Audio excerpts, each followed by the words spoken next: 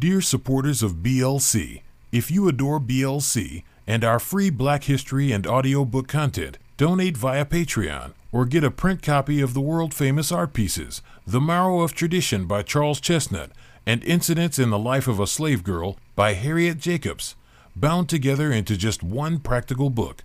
The Marrow of Tradition by Charles Chesnutt and Incidents in the Life of a Slave Girl by Harriet Jacobs, bound together into just one practical book, in the link below.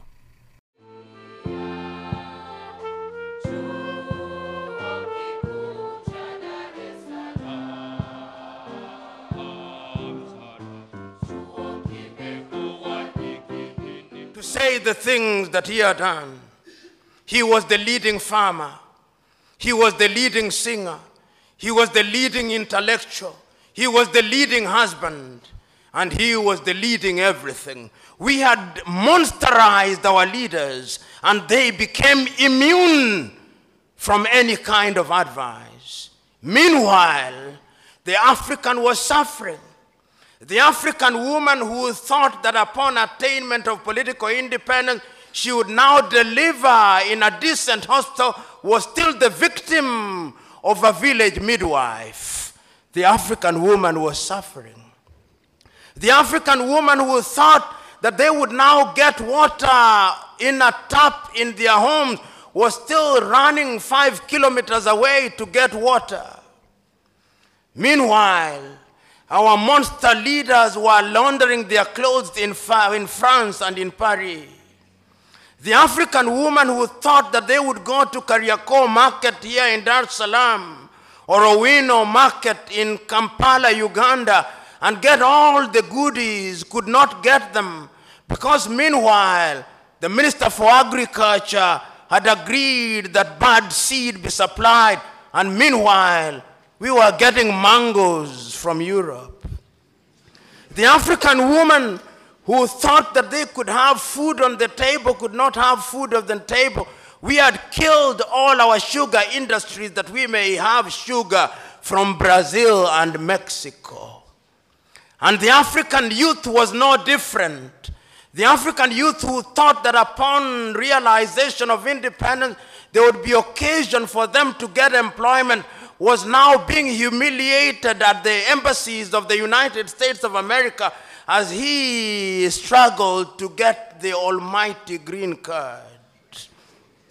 The young African who thought that liberation would bring something new was now struggling at the United Kingdom embassy, filling a document that is 50 pages long, being asked who their great-great-grandfathers were and what enterprise they were engaged in.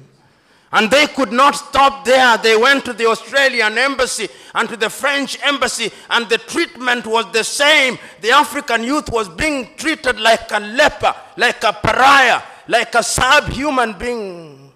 And they were asking, for what purpose did we gain this thing called independence?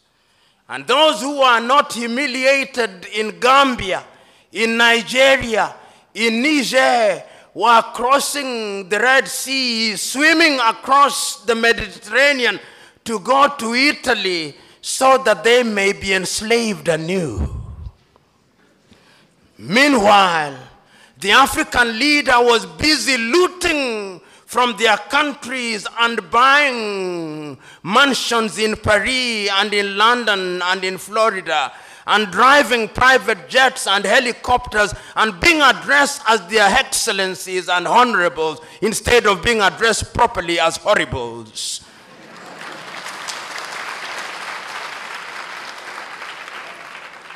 Hygiene had disappeared in African politics. And what had started happening is that a new generation of African leaders who were dissatisfied started emerging. And one need only look at Africa in the 1980s when we begin to see the emergence of a new crop of leaders who are saying, this is not what we fought for. And I can remember so very vividly Ethiopia's Meles Zenawi in 1984 abandoning his medical studies and pursuing the Deg regime of Mengistu Haile Mariam. And he removed Haile Mariam. And there is a sense in which some hygiene has been reintroduced in Ethiopia. And I can remember here, God works in strange ways. Idi Amin made the mortal mistake of assuming that Tanzania and Mwalimu Julius Nyerere could be poked without consequence. He tried, and he died regretting it. And this became, indeed, many of you will remember that this University of Dar es Salaam became the finishing school of latter-day revolutionaries. John Garang de Mabior was here. Yoweri Kaguta Museveni was here. If they were not students, they passed through here because this was the mecca of political revolutionaries. Eduardo Mondlane was here. Samora Machel passed through here, if only for a few hours. Nelson Holisa Mandela passed through here. Sam Nujoma came through here. This was the baptism ground.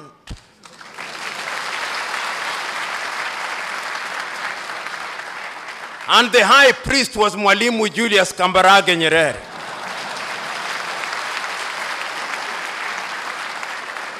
It was he who, in a manner of speaking, said, "With this water I thee baptize, that you may go out there and change your country." And Yoweri Kaguta Museveni went out into Uganda, and there is a sense, whether you like it or not, in which some hygiene was introduced in that country.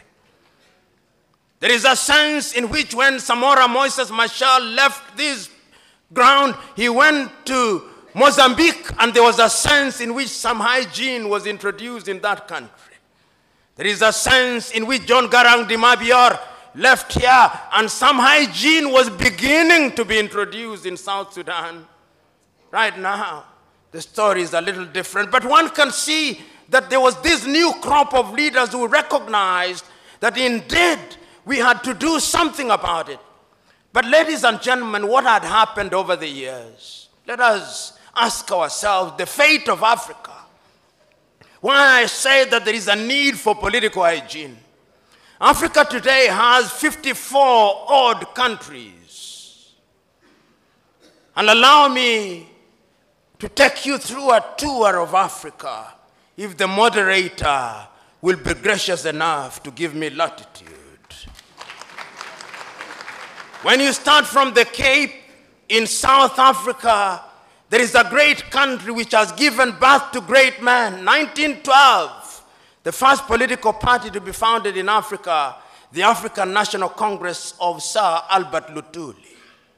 That party has given birth to the Mandelas, to the Govan Mbekis, to the Reginald Oliver Tambo. There was great pain during the apartheid regime, but wisdom prevailed upon President de Klerk. And in 1994, we created what was called a rainbow nation. Mandela had his honeymoon. Then came Govan Mbeki, or Thabo Mbeki, the son of Govan Mbeki. Then came Jacob Zuma.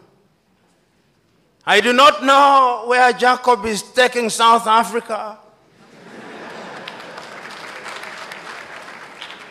But from where I am, there is need for hygiene in South Africa, because that is a great country, and that is the anchor of Southern Africa. Nelson Mandela left a country that was called the Rainbow Nation. Today I'm beginning to hear them talk about the Zulu and the Xhosa and the Pedi. It is your own Mwalimu Julius Kambarage Nyerere who says, katika karne ya 21 mnasema tupande basi la makabila, hiyo ni ujinga na upumbavu.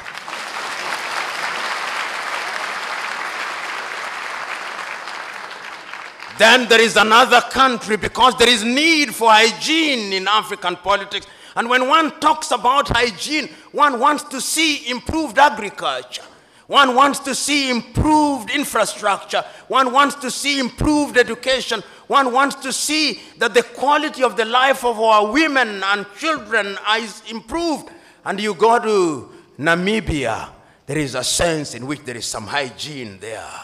If only the land question could be solved, that would be a country that is worthy, is moving in the right direction. One can begin to see that.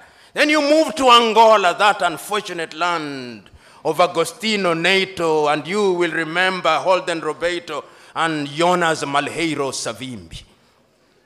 There is a sense in which that country was traumatized. I'm happy to note that President Dos Santos now says he's going to retire in 2018. My only concern is that he is sick now, and he is seeking treatment in Madrid, Spain. Why don't they have a good hospital in Luanda, Angola? After you've been a president for 20 years, you are going to another civilization to treat you. There is a sense in which there was lack of hygiene. Then you go to Botswana, that great country. In 1966, Botswana was a backwater country with nothing but courtesy of an individual who knew that hygiene depended and required that you improve the quality of people's lives. Sir Seretse Khama. And you know, when you have hygiene, even the politics becomes hygienic. And you realize that politics is not a life and death issue. That politics is a question of the competition of ideas. I've just read a Tanzanian newspaper here which I thought was very insightful. Siasa ni kupambanisha hoja sio vioja. And there is beauty in that. And Nyerere put it even better in much more eloquent Kiswahili than I can master. He said, kwanza tutambue ya kwamba ikulu ni mahali patakatifu. But I'm still talking about Botswana, Seretse Khama, Ketumile Masire, Festus Mohai, and Ian Khama. They now know that politics is not life and death. That is a country where there is hygiene. For those who are Afro-pessimists, who think that nothing is happening in Africa, something is happening.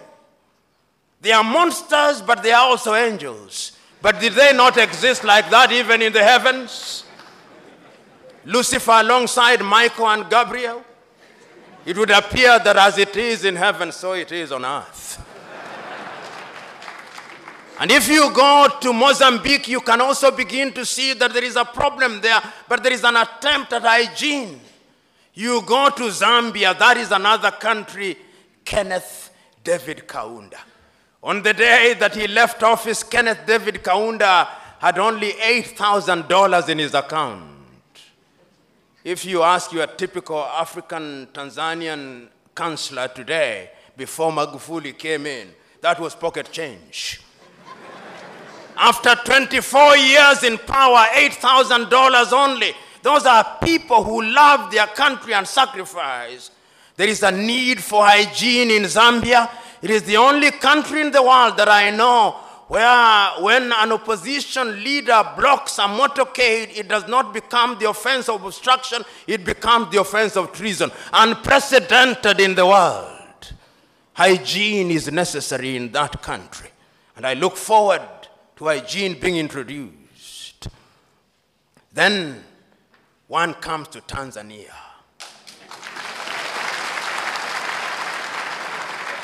You know, Tanzania, when one talks about hygiene, one must start in the 1960s.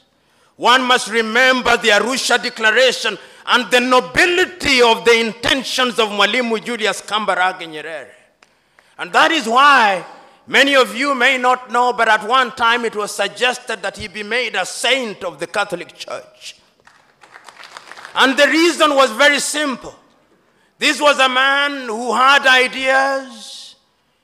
This was a man who had clarity of thought.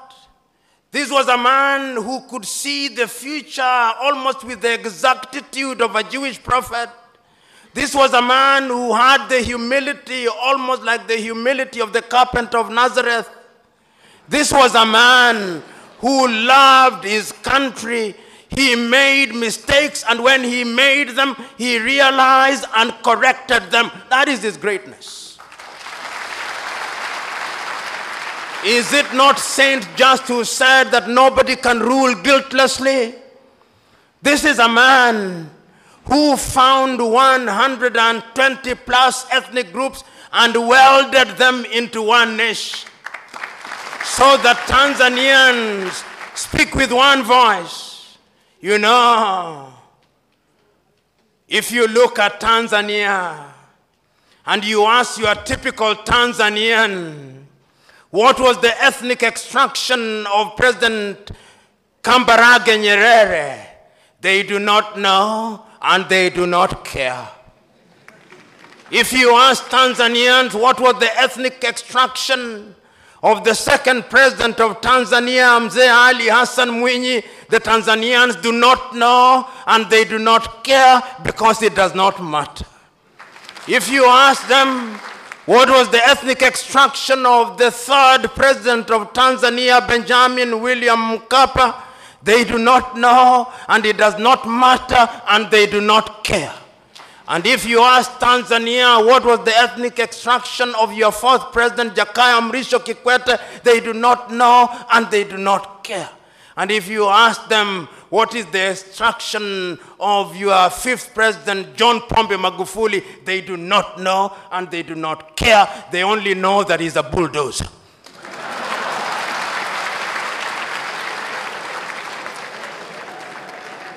But you go to my country, Kenya, God save my country. God save my country.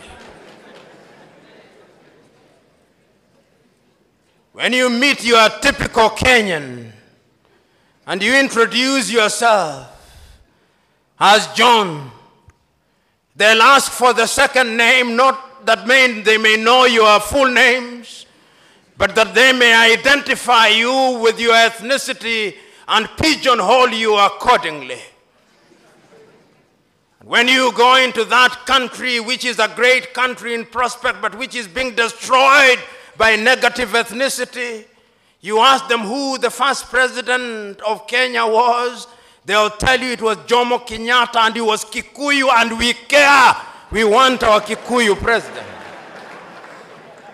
And if you ask them who was the second president, they'll tell you it was Daniel Arap Moi of the Kalenjin extraction, and we cared because it was our turn to eat. And if you ask them who was the third president, they'll tell you it is Uhuru Muigai Kenyatta, and he is a Kikuyu, and we want him to continue because we Kikuyus and we Kalenjin only feel safe when one of our own is in State House. And if you ask the opposition and you ask the leaders from my own ethnic group, the Luo of Kenya, the Luo will tell you we have been marginalized for too long. The time has come that God must smile upon us and our son must be the president.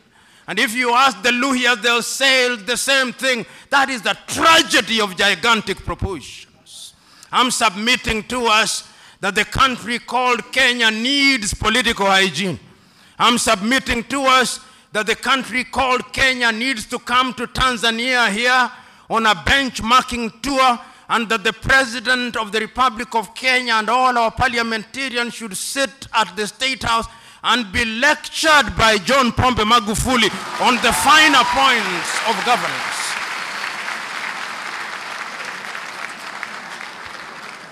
Of course, Mzee Warioba will be there, and other stalwarts will be there. Salim Ahmed Salim will be there. Great Tanzanians will be there.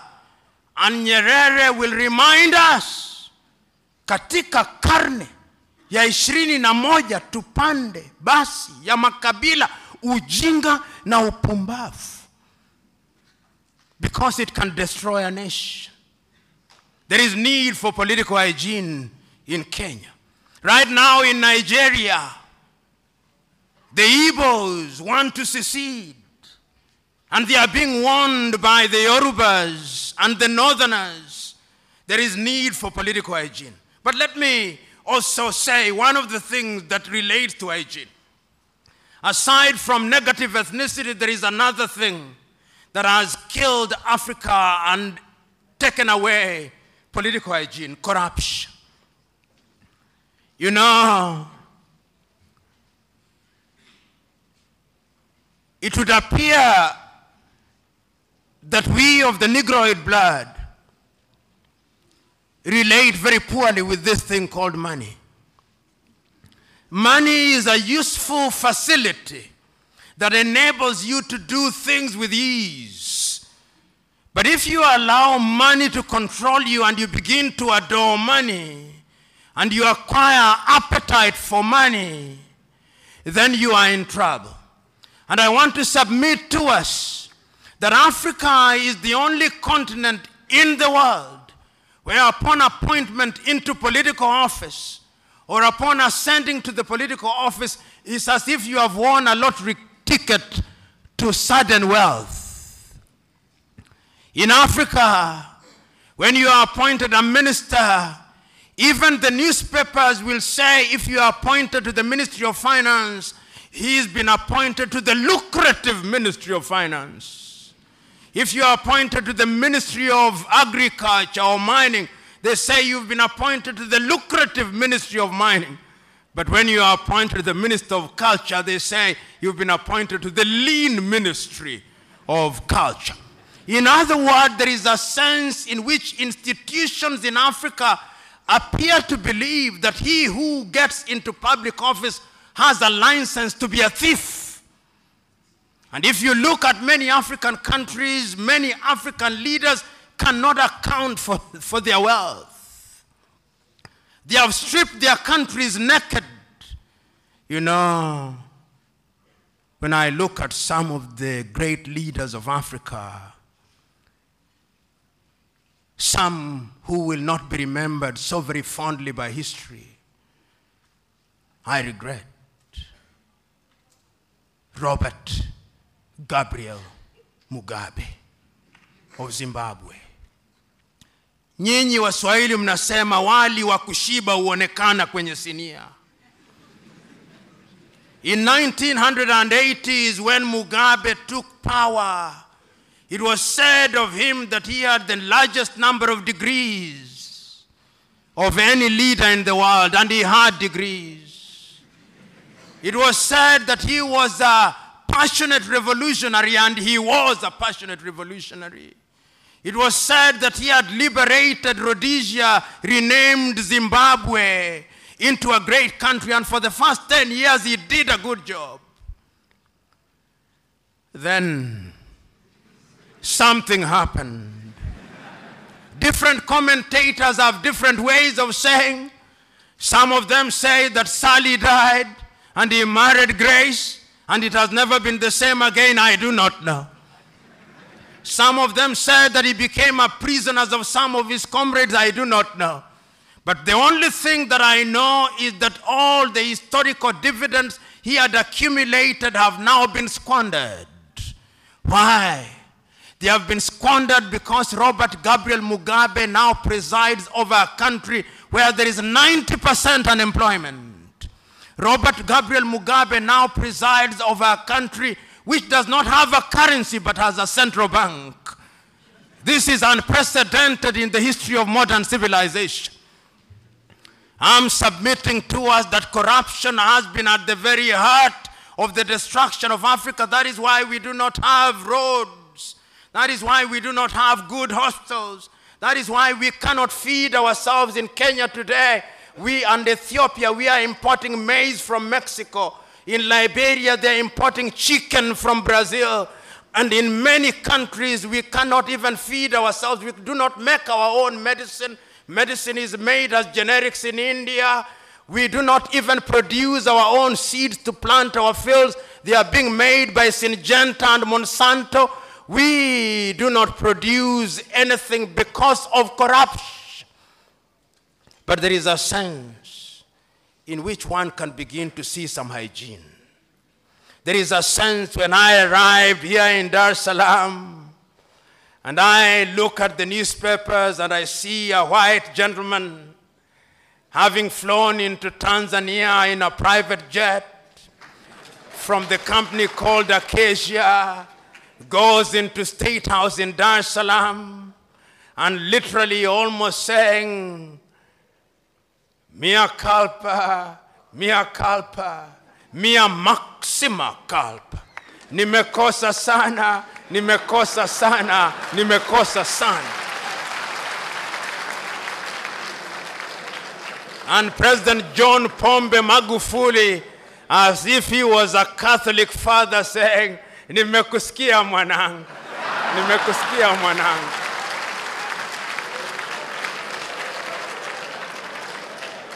Tutakuhurumia lakini kwa masharti. Na masharti ni ya kwamba lazima ulipe ulizozipora. I felt told that there is an African leader who can stand up to international pirates who for 20 years have deprived Tanzania of taxes that would have gone to schools, taxes that would have gone to the health sector, taxes that would have gone to infrastructure, taxes that would have gone into agriculture. John Pombe Magufuli is a breath of fresh air. I know that there are some Tanzanians who may think that he's disrupting their agenda. John Pombe Magufuli disrupt their agenda. For if you come into a country and you find a patient suffering from cancer, you've got to subject them to chemotherapy. And when you administer chemotherapy, the hair will fall out a little. There will be some pain. That pain is necessary because there is no gain without pain. I'm not a Jewish prophet nor related to one. I'm not a member of CCM. But if John Pombe Magufuli continues on this trajectory and has a second term, in the next 10 years, Tanzania will be one of the largest economies in this country.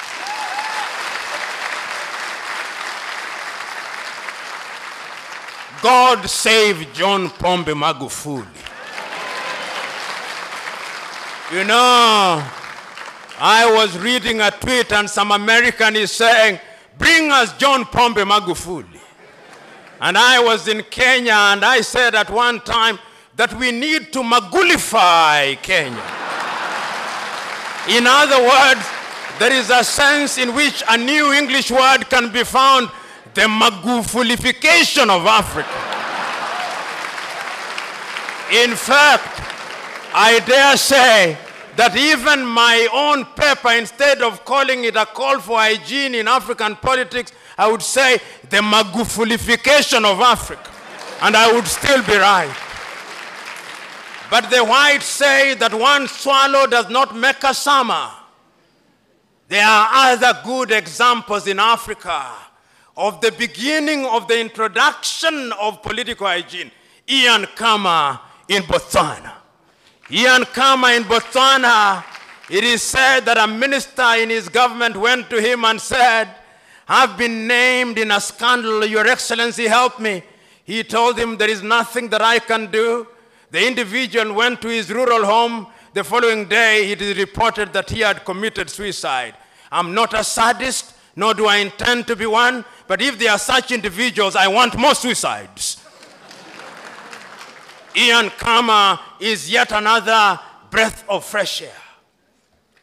Paul Kagame of Rwanda, 1994, the United Nations turned away the Rwandese within 100 days. Anything between 800,000 and 1 million Tutsis and moderate Hutus were killed even in churches. Then there came a tall, lanky man, Paul Kagame, and his comrades in arms. I was there 2 days ago, and one of the best drives out of any airport in the world is to be found in Kigali, in Rwanda. And you can see, so that those who thought that Africans cannot do it, our color is innocent. The Negroid, the dark color is innocent. It is not in our DNA. No. What happens is that there are some within our ranks who are errant, who must be punished. One can go on, but even my own good friend Yoweri Kaguta Museveni found a dilapidated Uganda. And even if you say that Yoweri has now stayed a little longer, there is a sense in which history will remember him fondly. One can go on, but one must also remember that lunch must be served. And if one remembers that lunch must be served, one must also remember that there is the law of diminishing returns. And one must also remember that one must now grow to their conclusion, even as they are talking about a call for political hygiene.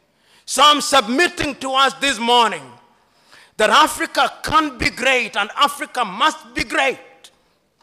But Africa will only be great if we Africans do that which is good and right. The great Indian nationalist Chakravarti Rajagopalachari said that when politics stumbles, the country pays.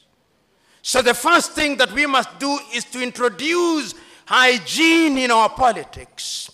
And now that I'm in Tanzania, the first thing that we must do is to magulify our politics. I know that there is a Kiswahili saying, mgema kisifiwa tembo litia maji, and I'm conscious that one of the names of President Magufuli is Pombe. But I have no doubt that President Magufuli will remain on the right course. As you say here in Tanzania, atabaki kwenye njia kuu hata chepua. I'm suggesting to us that we introduce hygiene in our politics. Which means, and Mzee Warrieba will remember when we were talking about the Constitution, Africans must begin looking at their Constitution, and they must be constitutions which address the African environment. You know, there was a time after the fall of the Berlin Wall when European powers from London, Paris, Madrid, and Washington told us that democracy is equals to multi-party politics. Democracy equals to this. I now hold the view that while plurality is a good thing, a constitutional review gives us an opportunity to come up with homegrown solutions.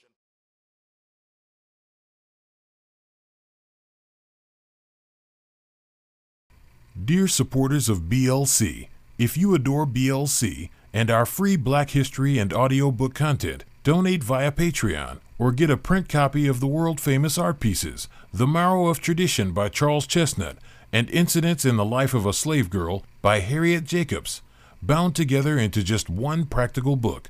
The Marrow of Tradition by Charles Chesnutt and Incidents in the Life of a Slave Girl by Harriet Jacobs, bound together into just one practical book, in the link below.